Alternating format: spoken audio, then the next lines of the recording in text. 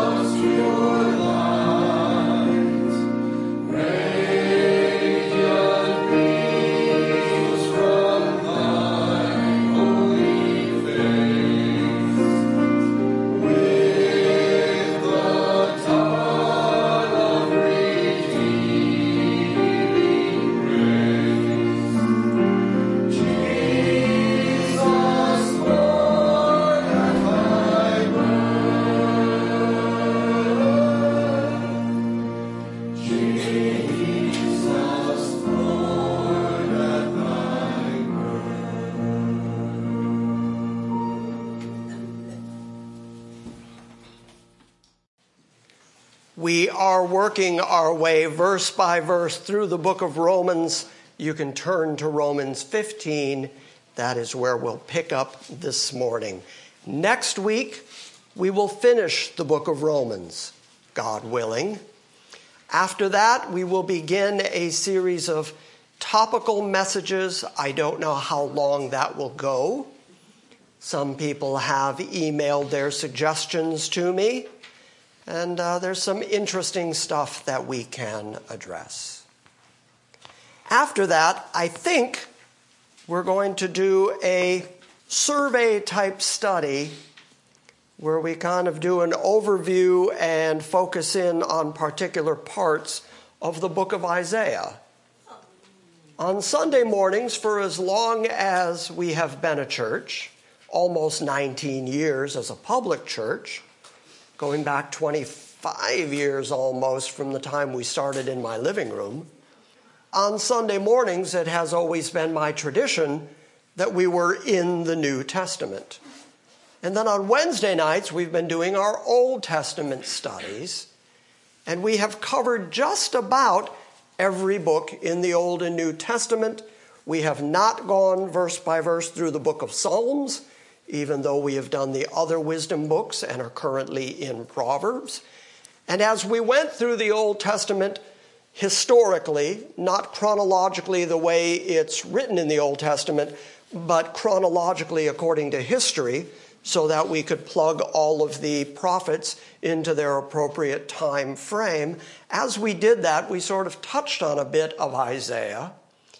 But the truth is, there's a whole lot of very New Testament stuff in the book of Isaiah, so much so that it is commonly called the gospel in the Old Testament. And so I think that would be not only something that we just haven't done yet in the past 20-something years, but I think it would also be really, really beneficial to us to see how long it is that God has been saying the same thing, how he has predicted the coming of his Son, how he predicted the substitutionary sacrifice. And you'll see the amazing sovereignty of God that we believe in, that we preach here at GCA. You'll see it demonstrated yet again in the book of Isaiah. So we will get there whenever we get through the topical messages, and how quickly we get through the topical messages really depends on how many more suggestions you send me. So let me tell you a story. On Friday, I went to Food Lion. That's not the story. I was at Food Lion, and I bought just over $100 worth of groceries. I used my check card in order to buy those groceries, just like all of us do. Almost immediately, I got an alert on my phone asking, it was my bank, and they were asking if a $100 withdrawal that was made at a Murphy's gas station connected to a Walmart in Mississippi was me. I, of course, texted back, no. And immediately my phone rang. And I was talking to my personal banker from Regions, from the fraud division, and she said, this got red flagged because at the exact same moment you were paying for groceries, at that exact same moment your card was also being used at a Walmart in Mississippi to withdraw $100 cash. And so the very moment that she said that, she said, we just froze your card. And I said, well, yes, of course, because we don't want whoever that is in Mississippi to be able to do that yet again. So thank you for freezing the card. That was Friday afternoon. They were sending me a new card. It hasn't arrived here yet. I had to get a new PIN. I had to go through all the security measures again. And then it was Friday afternoon, and I didn't have any cash in my wallet because I'm so used to using my check card. But I couldn't even go to the bank and withdraw cash, or to the grocery store and withdraw cash because I don't have my check card. And then the weekend came, and I don't have my check card. And then it's Sunday, and the banks are closed, and I don't have my check card, and I don't have any cash. Believe me, I'm not raising an offering right now. But suddenly it occurred to me, I can't buy, sell, or trade without the thing. I don't have the thing, the required thing that I got to have to access my money, which means that when my bank called me and said, we're cutting off the thieves from your money, they also cut me off from my money. I called Barney Johnson. We were chatting yesterday. And I mentioned that to him, that I can't, at this moment, buy, sell, or trade. And he said, and isn't it amazing how quickly that happened? He said, 30 years ago, who could have imagined such a thing? And now, everything we believe which we believe that the Bible is true. Everything the Bible says is true. Everything that the Bible says is going to happen is going to happen. And here I have just walked through an exact demonstration of the very thing that the Bible says is going to one day happen to everybody who does not accept the mark. Regardless of what you want to say the mark of the beast is, however you want to debate that, the simple fact is we can now imagine a situation, a time where simply by the flick of a switch by somebody we don't know on a telephone in a different state, we can no longer access our own money. In other words, here's what I'm saying. The Bible's true, folks. And I had that on my very doorstep this weekend. Chapter 15, I'm starting in chapter 1, actually. We're not going to read the whole book, even though the whole book was a letter from Paul that was read out to the church when the church met together. So technically, I could start at the very start and read the whole thing, but I want to read chapter 1, verse 13 for you. I do not want you to be unaware, brethren, that often I have planned to come to you. He's speaking to the church there at Rome, and he's saying, I have planned to come and see you, but I've been prevented from coming thus far. His purpose for wanting to come and see them was in order that I might obtain some fruit among you, even as among the rest of the Gentiles. This morning we're going to talk a little bit about what that fruit is that Paul wanted to get from them. And I want to begin this morning by apologizing to Lee and Jennifer back there in the corner.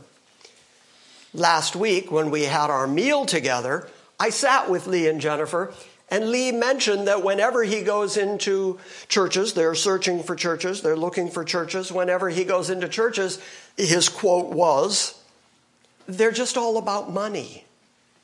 And I said, well, that's not GCA. In fact, you may have noticed we don't even take up an offering. People, if they feel like giving, they just put money in the box over there. And for the vast majority of our time here at GCA, I only preach on giving when it happens to be in the text. Well, it happens to be in the text this morning. Paul was going to Rome because he wanted them to help support him on his way to Spain. He was expecting physical support. And he's going to say that the reason he expects physical support is because they kind of owe him. And we're going to look at that this morning. But it is Paul's intention to make it to Rome, but before he goes to Rome, he's going to go to Jerusalem, as he has been dealing with the churches in the various areas where he has been evangelizing and building up churches. In those areas, he has been collecting an offering for the poor saints at Jerusalem. So he's headed for Jerusalem so that he can give that offering from the Gentiles to the saints at Jerusalem. And he's going to ask the saints at Rome that they join him in praying that he is delivered from the people in Jerusalem who are opposed to him. He's preaching the gospel of Christ. He's preaching freedom from the law. He is preaching salvation by grace instead of works. He has enemies in Jerusalem. And he is praying and asking the church at Rome to pray with him that he will be delivered from those enemies. But he also wants to get to Rome. Well, God intends for all of that to occur, just not the way Paul thinks it's going to occur. He's not going to go to Jerusalem and just give them the offering and then mosey on over to Rome and then get help from them on his way to Spain. What's really going to happen is that he's going to get to Jerusalem, where he is going to be bound, where he's going to be arrested, and then he's going to be taken to Rome as a prisoner. He then says, I am a Roman free citizen, much to their surprise. And he pleads his case all the way to Caesar. He has a connection to the household of Caesar.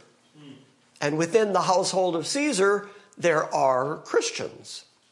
And that's why Paul, once he is arrested, does end up for a while in a prison and in a dungeon, apparently. But then ultimately, as we get to the end of the book of Acts, we find out that he is just living in a private home.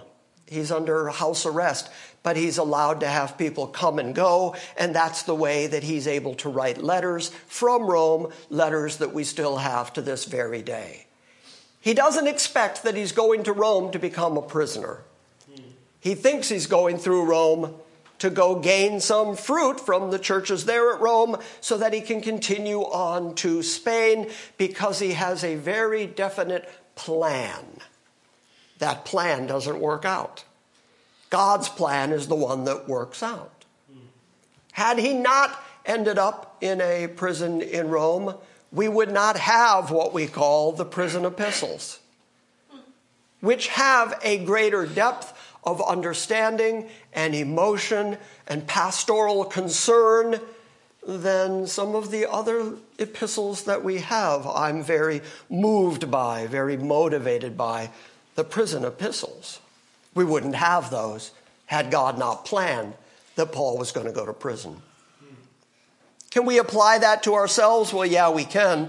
We all have our plans. We all make our plans. Just a couple of weeks ago, as we were reading in Proverbs, we were reading that there are plans within the hearts of men, intentions, things that we plan to do. But it's God who guides our steps. It's God who guides our way. And ultimately, regardless of whatever plans we make, James says that we shouldn't say, I'm going to do thus and thus. I'm going to go to a certain city and I'm going to get me riches and I'm going to do this and that. He says you should say, if the Lord wills, I will do thus and so. So regardless of what your plans are, regardless of what your intentions are, life is going to happen according to what God has intended for you. It is okay for us to go to God and tell him what we think our plan is. It's perfectly fine to go to God and say, if it's your will, this is how I would like this to work out. If it is your will, I would like this person to be healed. If it is your will, I would like to have this investment work for me. If it is your will, I would like to have these circumstances work out in this way. But you also have to recognize that when you say the words, according to your will, you're putting your circumstances into his hands. I was asked many, many years ago, do I think that prayer changes things? And the answer to that is yes, prayer does change things. It changes you. It brings you into conformity with God's will. When you go to God and pray what you want, but then you recognize that it's ultimately going to occur the way he wants it to occur, that is a way that you are humbling yourself before God and accepting whatever his will is for your life, regardless of what your determinations are. It's one of the many ways that prayer is really, really beneficial in your life. So Paul has written to the Romans and said, I've planned to come to you. I wanted to come to you, but I've been hindered thus far. I haven't been able to. Turn over to chapter 15. He wanted them to help him on his way to Spain, and he's going to say that here in chapter 15. And we are going to start reading at verse 18.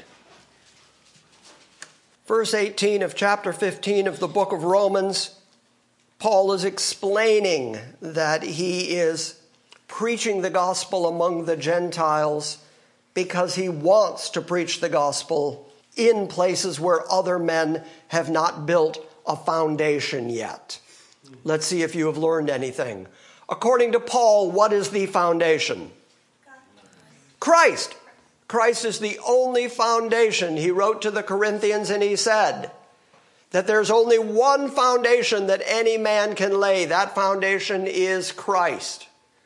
And then he said, every man who preaches Christ, every man who builds on that foundation should look at and be careful at how he is building on that foundation. You can't change the foundation. The foundation already exists. The foundation is Christ, but then all of us who speak about Christ or speak his word or preach or tell friends about Jesus, we are all building on that foundation. And Paul says, be careful how you build on it. If you build wood, hay, stubble, that's all going to be burned away, though you yourself would be saved. But if you build on it gold, silver, precious stones, things that can be tried in the fire and still remain valuable, you're going to gain a reward for that. But the foundation is always Christ. Now, Paul knows that some men have gone out into the Gentile areas and have already laid that foundation. So he said, I don't want to go to places where some other man has already built the foundation so that I am just building on the foundation. He wants to go lay the foundation among people who have never heard of Christ. He wants to go out and preach the gospel. He wants to go out and talk about the death, burial, and resurrection of the only Holy One. He wants to lay the foundation. I think to some degree, it's because Paul wants to make sure that the doctrine that people first believe is the correct one. That the teaching that they hear about Christ is the accurate teaching about Christ. He wants to go lay the foundation.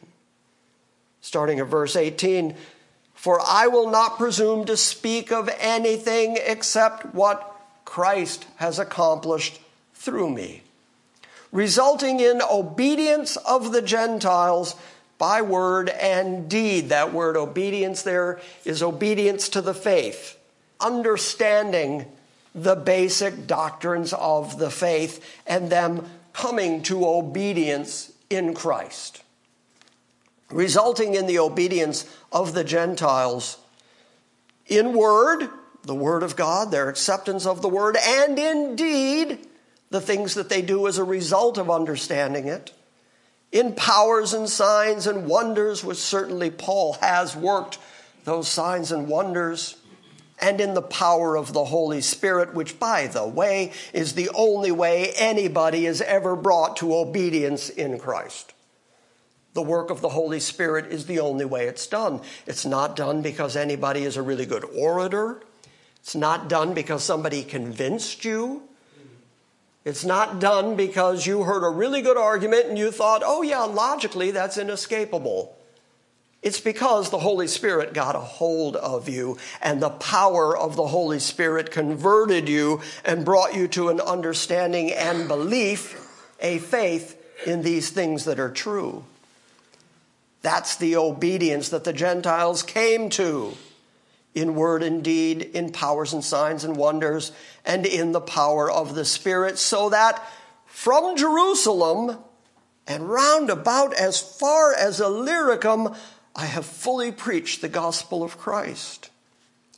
And thus I aspired to preach the gospel, not where Christ was already named, that I might not build on another man's foundation. But as it is written, they who had no news of him shall see, and they who have not heard shall understand. Do you understand what Paul just did there? We mentioned it last week. I want to drive it home.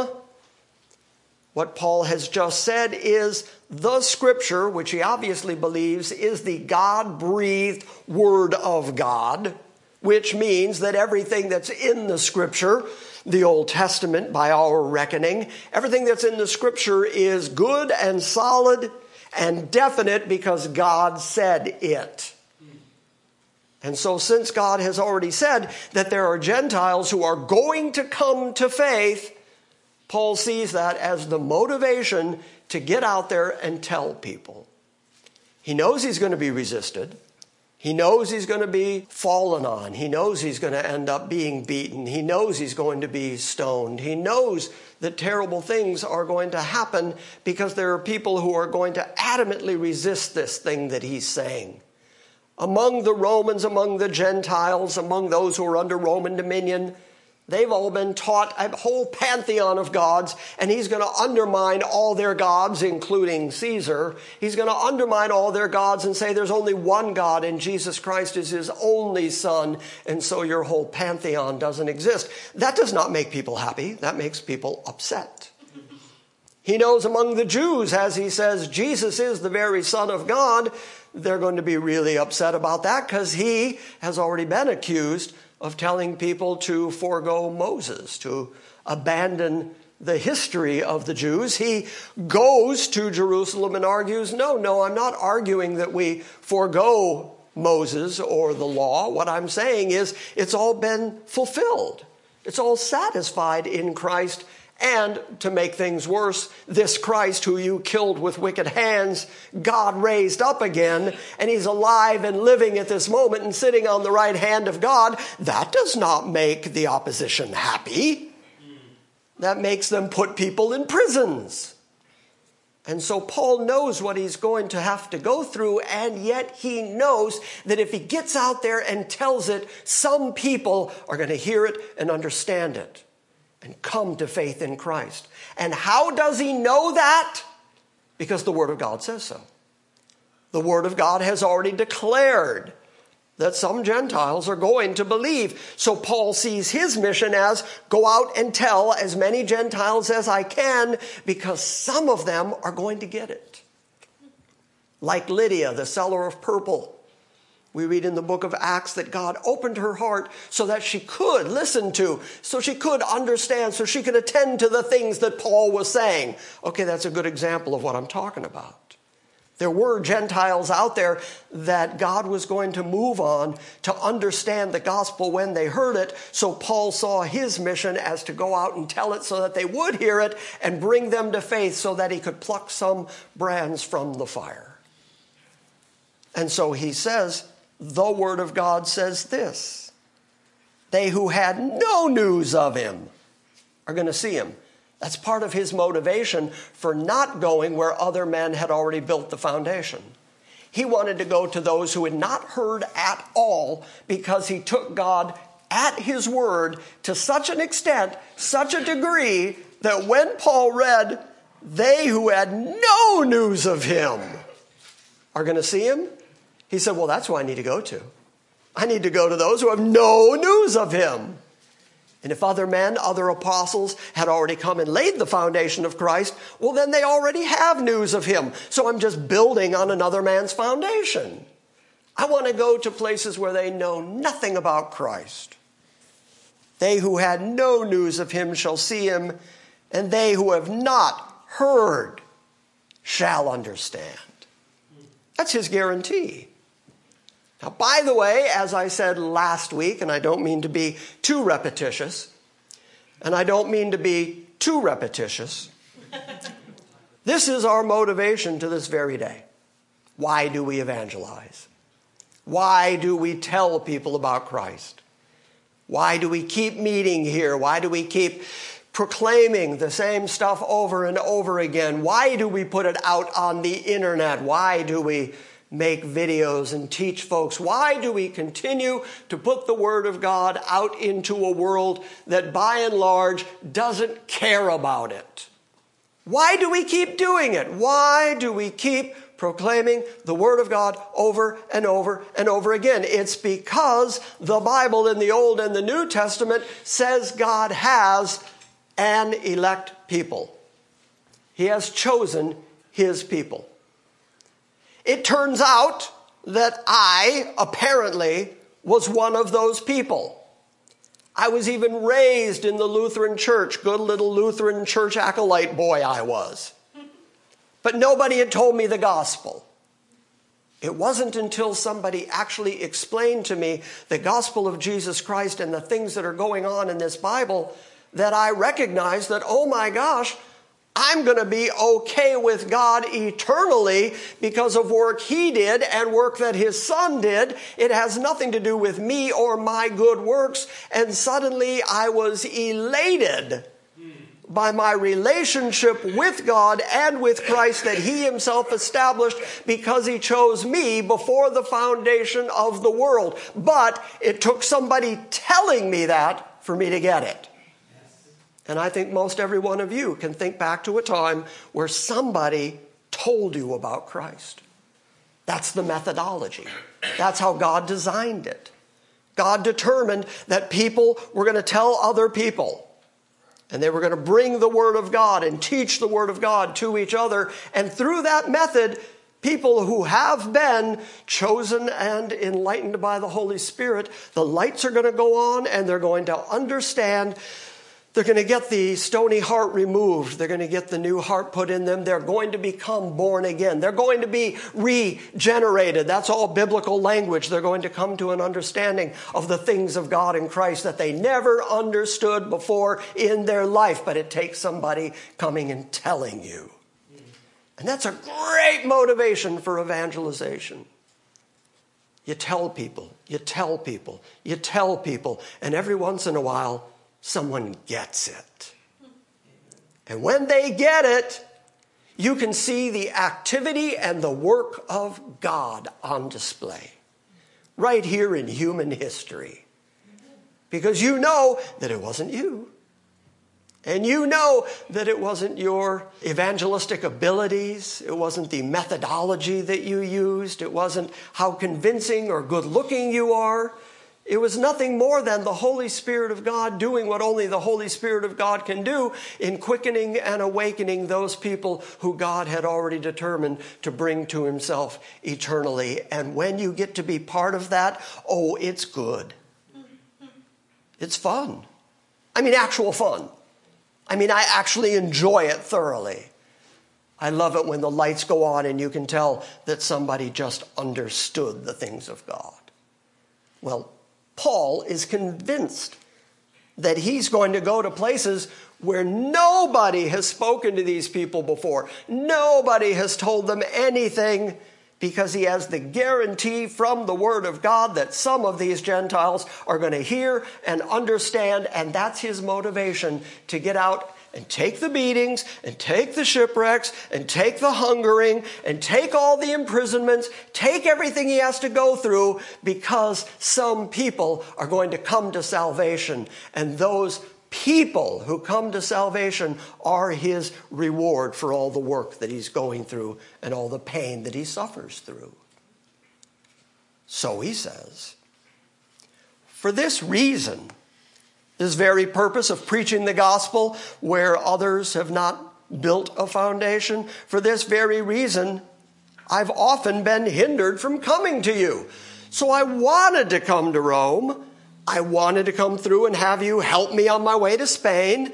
That was my intention. But there were so many places to go. There were so many more people to tell. There were so many more regions for me to reach. But then it appeared that he kind of ran out of places to go. Because he says this in verse 23, but now, with no further place for me in these regions, and since I have had for many years a longing to come to you, whenever I go to Spain, for I hope to see you in passing, and to be helped on my way there by you, when I have first enjoyed your company for a while. But now I am going to Jerusalem, serving the saints, the Hagios of God. At Jerusalem, those who have come to faith among the Jews at Jerusalem, I have to go and serve them. I have to go and minister to them first, and then I plan to come to you. And these regions that I am limited to, remember that Paul was reasonably limited. He attempted to go to Bithynia. He attempted to head east at one point, and the Holy Spirit constrained him. Said no, he wasn't to go east, and yet he got a call from Macedonia. He saw the vision of Macedonia saying, come here, help us. So he headed west. And if you look at the maps in the back of your Bible, there's probably one that is the missionary journeys of St. Paul. And you can look at all the places where Paul traveled and where his journeys were. And he felt like he had kind of covered that Asiatic region there by the Mediterranean Sea. He had kind of covered that whole coastal area and all the way up into Macedonia. And really, if he was looking for people who had never heard the name of Christ, if he was looking for places where there were no churches, he was kind of running out of regions to go to. And so he said, well, then I'm going to go across the sea. And I'm going to come to Rome. And I'm going to go to Spain. Because my motivation is to go find people who have never heard this. So he says, for this reason, I've been hindered from coming to you, but now with no further place for me in these regions, and since I have had for many years a longing to come to you, whenever I go to Spain, for I hope to see you in passing, and to be helped on my way there by you. See, he expected support, physical support. He expected monetary support. He expected clothing. He expected food. He expected to be helped on his way to Spain, helped by the church in Rome. But when I have first enjoyed your company for a while, then I'm going to go on to Spain. But right now, I'm going to go to Jerusalem, serving, ministering to the saints there. For Macedonia and Achaia have been pleased to make a contribution for the poor among the saints in Jerusalem. Now, Paul's going to build a little equation here when it comes to giving. The first thing he has just told us is that those churches in the large areas of Macedonia and Achaia, there were a lot of churches in those areas. And as Paul traveled through there, he was taking up offerings to take to the saints in Jerusalem. And the first thing he says about them is they were pleased to do it. Because Paul's theology of giving is God loves a cheerful giver. And I've told you many, many times, that's the Greek word hilaros. It just moved into the English language as hilarious. God loves happy giving. He loves cheerful giving. So the Macedonian churches and the churches in Achaia were pleased to make a contribution for the poor among the saints in Jerusalem. That's the first half of his equation. The second half of the equation is, and they owe them. Now, in what way do the Gentile saints owe the saints at Jerusalem? Well, this is all part and parcel of everything we know about how God is working through Israel and the Gentile nations. As I've said over and over and over and over again, as we've been going through the book of Romans, I have said to you, every covenant that you find in the Bible belongs to Israel. It just does. And Paul, in arguing about the advantages that the Israelites have, he says the covenants are theirs, the promises are theirs, the forefathers are theirs, the oracles are theirs, the prophets are theirs. In fact, the whole of what we call the Old Testament was theirs. They were the people who maintained the Word of God on planet Earth. And the only way that the Gentiles got to hear about it was because the Jews had retained it. And so the Gentiles owe the Jews, because the Jews are the ones who were the people of God on planet Earth, who the blessings of God were flowing through Israel and then out to the nations of the world. And so the nations of the world who have come to faith owe Israel, owe the Jews, owe the saints at Jerusalem, because the saints at Jerusalem were the first people on the planet to believe in Jesus Christ, who, by the way, was Jewish. So God chose the nation of Israel for that task, and they performed their task. Sometimes they performed it better, sometimes they performed it worse, but they did it, and then Christ ultimately comes through the nation of Israel to fulfill the promises made to Israel, to confirm the promises made to the forefathers of Israel. And now the Gentile nations are being awakened to the Jewish Messiah. They are coming to faith in Christ and gaining eternal life as a result. And therefore, they owe the Jewish nation for the fact that the Jews, the believing Jews in Jerusalem are still there, still believing, still proclaiming the word, still sending out apostles out to the Gentile nations. So Paul's attitude is, you owe them. They went through all that early persecution. They went through all that early holding to the word against practically all odds. They've been horribly persecuted for your sake so that the gospel would be retained on planet Earth. You owe them. Here's how Paul put it. Macedonia and Achaia have been pleased to make a contribution for the poor among the saints in Jerusalem.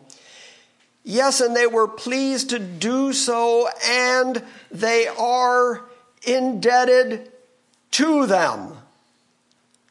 The Gentiles are indebted to the Jews at Jerusalem, for if the Gentiles have shared in their spiritual things, in other words, if the Gentiles now have a share in the spiritual things that belong to Jerusalem, that belong to the Jews, what things?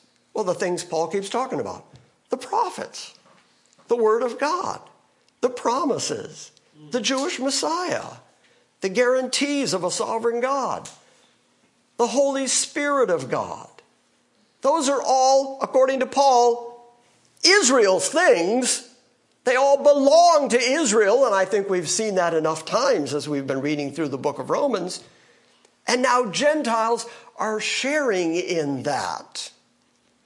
If the Gentiles have shared in their spiritual things, then they, the Gentiles, are indebted, obligated to minister to the Jews in material things. Because the Jews at Jerusalem were deeply impoverished. Because remember that once they came to faith in Christ, that was essentially a death sentence. It broke up families, it broke up businesses. They could no longer go in and buy, sell, and trade in the temple. And so many of their businesses were destroyed. The leaders at Jerusalem were adamant in their opposition to all things Christ. Naturally, because if Jesus genuinely is the Son of God, the very Jesus who called the leaders in Jerusalem whitewashed sepulchres, the very Jesus who said to them, you compass land and sea in order to make one proselyte, and then you make him twice the child of hell you are. Jesus just out there making friends and influencing people. You look clean on the outside, and inside you're all dead men's bones and uncleanness. Okay, so they killed him for that.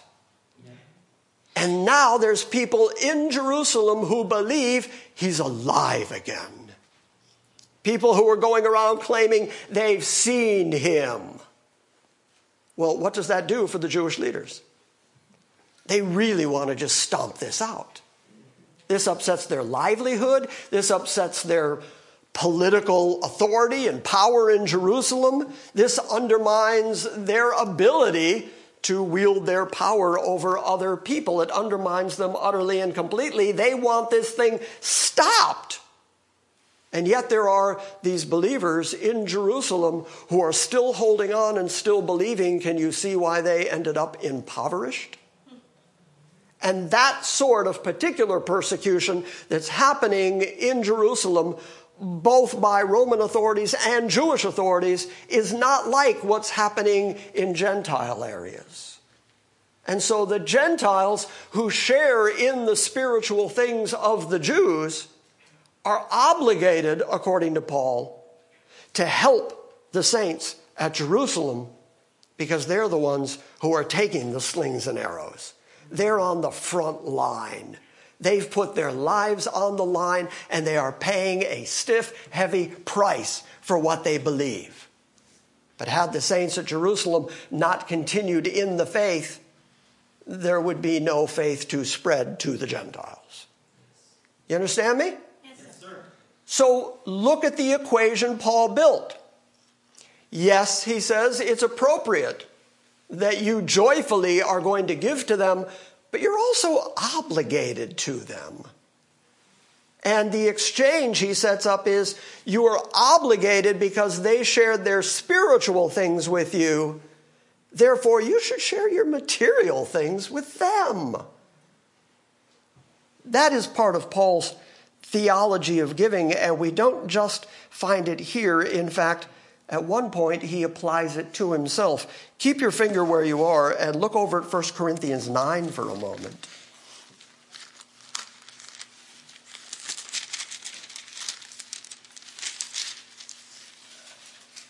We're going to hone in on verse 11, but let's start reading before that so that you can understand that the context is Paul talking about giving and receiving within the church environment.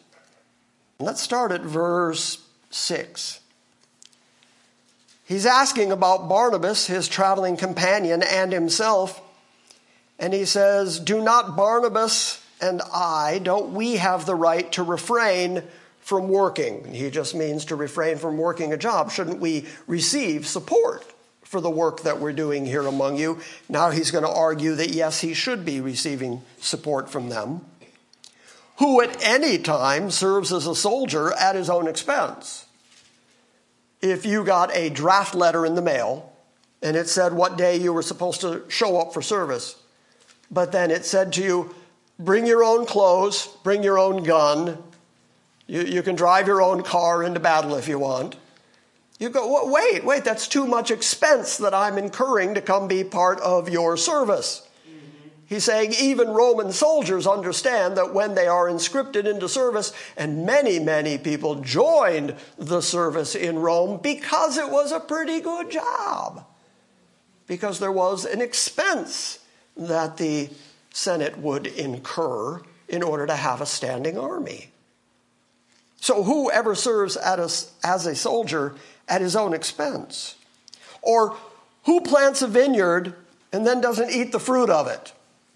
If you worked all the planting season to plant yourself a good vineyard, and then when it came time to harvest the grapes, everybody around you was invited to come in, stomp out the grapes, have some wine, but you didn't get any, you'd think, well, what was the point of that? Why was I out there growing vines if I don't get to partake of the fruit of the vine? Or who tends a flock and then doesn't use the milk of the flock? If you tend to a flock, if you work as a shepherd, you're going to eat from the flock, you're going to drink from the flock. In other words, if you do the work, you deserve the payment. Verse 8, I am not speaking these things according to human judgment, am I? In other words, Paul is saying, I didn't just make that up. Or doesn't the law also say the very same thing? For the law of Moses says, you shall not muzzle the ox while he is threshing. In other words, when you hook up a team of oxen to a plow and the oxen are going to drag the plow through the dirt, you don't put a muzzle on them. If they want to thresh out the wheat and as they're threshing through the wheat, they eat some of it so that they have the strength to keep going. He says, well, see, that ox is working in the very field that is also sustaining him, also taking care of him. I'm not speaking these things according to human judgment, am I? Or does not the law also say these things? For it is written in the law of Moses, you shall not muzzle the ox while he is threshing. And then Paul asks, God is not concerned about oxen here, is he? In other words, Paul is saying a principle is being laid out here. It's not ultimately about oxen. It's about people who work in the field being able to make their living, getting their sustenance from the field. Verse 10, or is he speaking altogether for our sake? Yes, for our sake it is written, because the plowman ought to plow in hope, and the thresher ought to thresh in hope of sharing from the crops.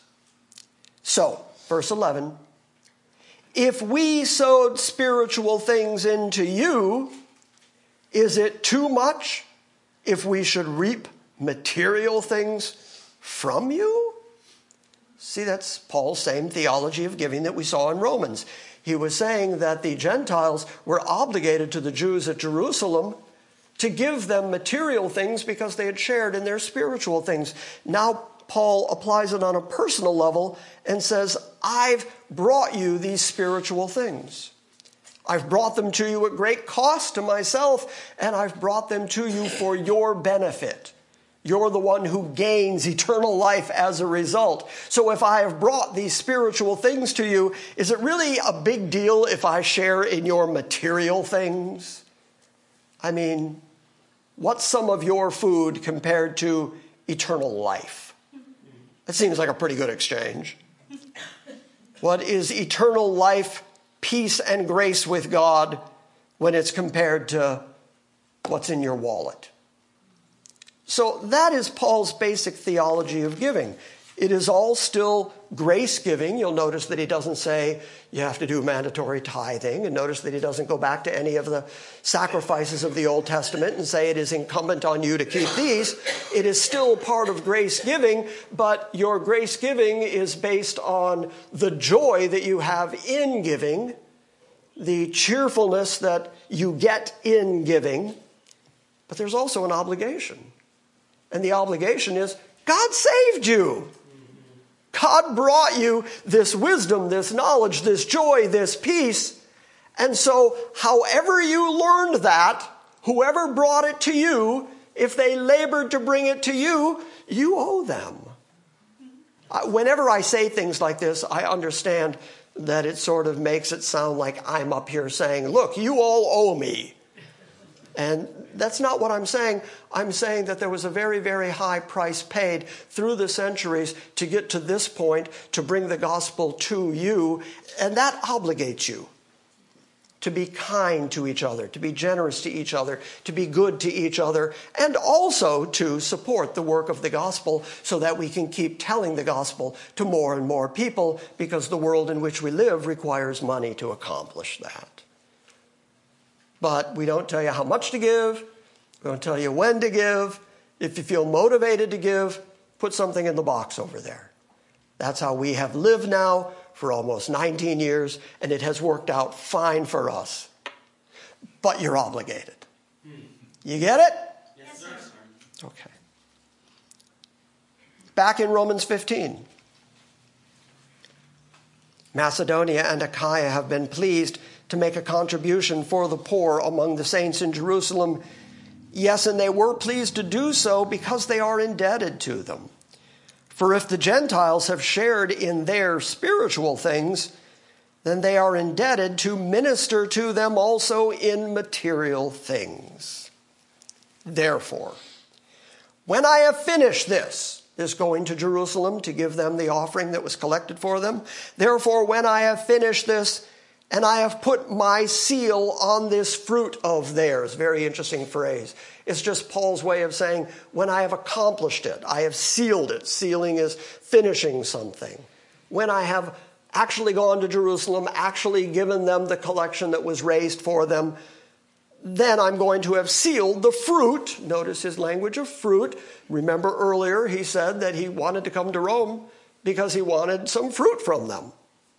He's talking about monetary, beneficial, material stuff. When I have sealed this fruit of theirs to the saints in Jerusalem, then I will go on by way of you on to Spain. How many times has he mentioned it? I mean, he keeps bringing it up. I'm going to Spain. I'm going to be a Spaniard. I'm going to speak some Spanish. I'm going to... Therefore, when I have finished this and have put my seal on this fruit of theirs, I will go on by way of you to Spain. And I know that when I come to you, I will come in the fullness of the blessing of Christ. Okay, so yeah, it might cost you a little something. Yeah, you are going to have to help me make it to Spain, give me some material blessings to get me on to Spain, but the benefit is still yours. Because when I come, I'm coming in the fullness of the blessings of Christ. Paul, the same Paul who when he is shipwrecked and gets to the Isle of Malta, performs miracles, signs, wonders on Malta. That's an ability that Paul has that he's going to bring to Rome. I think he's saying some people among you are going to be healed. Some of you are going to be blessed spiritually. Some of you are going to understand the word more completely. Some of you are going to see the power of the Holy Spirit. Some of you are going to speak in tongues. Some of you, you're going to feel the blessing of Jesus Christ when I get there, because it seems to follow Paul wherever he goes. So he tells them, I'm going to come to you, but the benefit is yours. And I want to come to you.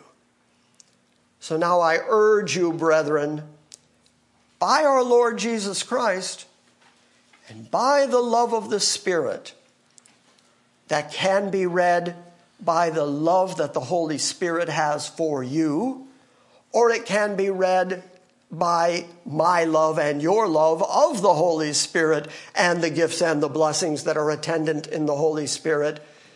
Either way, I urge you, brethren, by our Lord Jesus Christ and by the love of the Spirit, to strive together with me in your prayers to God for me, so that I may be delivered from those who are disobedient in Judah. Earlier, we saw Paul refer to the obedience of the Gentiles. And I told you specifically that means the obedience to the faith of Christ. The obedience of what Christianity is. Not a bunch of do's and don'ts, but an appropriate life, an appropriate living, and being obedient to the Word of God, being obedient to the doctrines of Christianity, being obedient to the teaching that is laid out by Paul. And notice that he says, in Judea, there are some who are disobedient, not obedient to the faith. People who hate Christianity, and people who hate everyone who is associated with Christianity. And so he says, pray for me, because I'm going to be praying. So you pray with me. Look at the way he says it. By Jesus Christ and by the love of the Spirit, I want you to strive always with me in your prayers to God for me. In other words, I'm going to be praying to God. I'm going to be praying before I get there, because I know how bad it's going to be. I understand Jerusalem. I get the mess that is Jerusalem right now.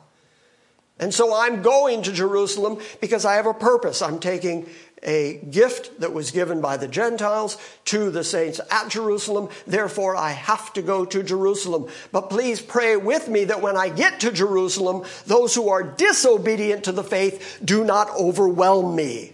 And by the way, he gets to Jerusalem. A prophet predicts to him that he's going to end up bound and taken to Rome. And that is exactly what occurs.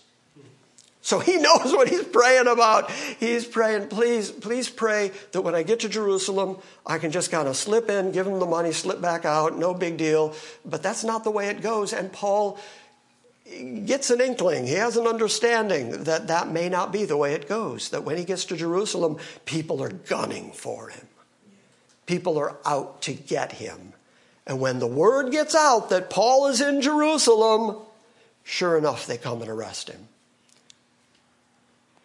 I urge you, brethren, by our Lord Jesus Christ and by our love of the Spirit, to strive together with me in your prayers to God for me, that I may be delivered from those who are disobedient in Judea, and that my service, my ministering to Jerusalem saints, may prove acceptable to the saints. That the saints in Jerusalem will accept this gift that came from Gentiles, that they will understand that I brought it to them, that they'll understand that this is the fruit of the Gentiles and the fruit of their obedience to the faith that came flowing to the Gentiles through the saints at Jerusalem, and therefore it's an acceptable, it's a good, it's a proper, it's an understandable gift, and hopefully they'll see it that way as well, so that it may prove to be acceptable to the saints, so that I can then leave Jerusalem, so that I may come to you in joy by the will of God, that I may find refreshing rest in your company. Notice one more time. Even as Paul stated what his intentions were, even as Paul has laid out for them what he's going to do, delivering the offering to Jerusalem, then leaving Jerusalem and coming to them, he's asking for their prayers as he's going in, and then he says that I may come to you in joy by the will of God. He keeps saying that over and over again because he recognizes that whatever happens is the will of God. The same way that Jesus was in the Garden of Gethsemane and said, if it were possible, take this cup from me. He understood how bad the upcoming events were going to be, but he finished his prayer with, but not my will. Your will be done. Paul keeps saying it over and over again. If I get to come to Rome, it's by the will of God. If I get to come to Rome in joy, it's by the will of God. Turns out he gets to come to Rome, not in joy, but imprisoned and in chains. And he writes that that's the will of God. It's the will of God, whatever it is that occurs in Paul's life. He sees that plainly and clearly. So now, the God of peace be with you all. Amen. Let's just apply these last two verses as much as we can, and then we'll call it a morning. It's already been a morning, but now we will admit that it's a morning. By the will of God, whatever it is that occurs in your life, the good, the bad, the blessings, the difficulties, it's all by the will of God. It's all ultimately serving his purpose. Now, it's easy for us to see the blessings as God's purpose because, hey, God likes us. Why wouldn't he? Hey, yeah. That's not the only place where God is sovereign over your life. The God of the valley is still the God on the mountain, is still the God in the next valley. Whatever you go through in your life, it is the will of God that you go through that because it always ultimately serves his purpose, even if it doesn't serve the purposes that you designed for yourself. When did you learn more important things about God and faith? When you were happy and everything was great? Bluebird of happiness, kumbaya, rainbow over your shoulder. Everything is going fine and dandy for you. Is that when you're thinking about the things of God? Is that when you're on your knees praying to God? Is that when you're crying out to God? No. We all just agreed to that. And if we can figure it out, God can figure that out. When are you on your knees before God? When are you thinking about the things of God? When are you crying out to God? When are you most in need of God? It's when things go bad. It's when things go hard. When things are difficult. That's when you're most dependent on God. He knows that. And he's going to take you through those things to build your faith. He's going to take you through those things so that you can pray those prayers that do change things as those prayers change you. He's going to do that for you on purpose because Paul has said already in this book that all things work together for good to those who love God according to his purpose, not according to your purpose. If God was willing to listen to my purposes, oh, what a dandy life I could construct for me. But according to his purpose, and his purpose is that I wind up in eternity in his presence. That's his purpose. And he's going to do whatever is necessary to get me there. And he knows how hard-headed and difficult I can be. And he will break me. And he will take me through the circumstances of life that teach me to be dependent on him and to give up on my own ego and my own ability and my own self-sufficiency until I am crying out to him for absolutely everything. And the only way I'm going to learn that is if he takes me through the trials and the difficulties of life. Amen. So, not my will, your will be done. And if that's the way you are living, if that's the way you view your life, if that's the way you understand the circumstances of life, well then verse 33 can be true of you. And the God of peace. Paul refers to God many different ways. He refers to him as the creator of heaven and earth. He created everything and then is omnipotent over everything. He's the one who Paul, when he was up on Mars Hill, he described as the judge of everything, the one who is the decider of life and death. Paul uses a lot of different language to try to express the many facets, personalities, and characteristics of this God that we find in the Bible. But I don't think I have a more favorite description of God than the God of peace. The end of the againstness. Because you and God were against each other. You were an enemy of God when he decided to save you. And so the God of peace stops the againstness, stops the warfare, brings you both into one heart and one mind until you're willing to live out your life trusting that that God has got you no matter what circumstances you go through. May that God be with you all. How good is that? May the God of peace be with you all. Amen. Questions? Pardon me? It's pretty clear. Well, I'm glad because Paul is pretty clear. Thank you for listening to this week's Salvation by Grace morning message.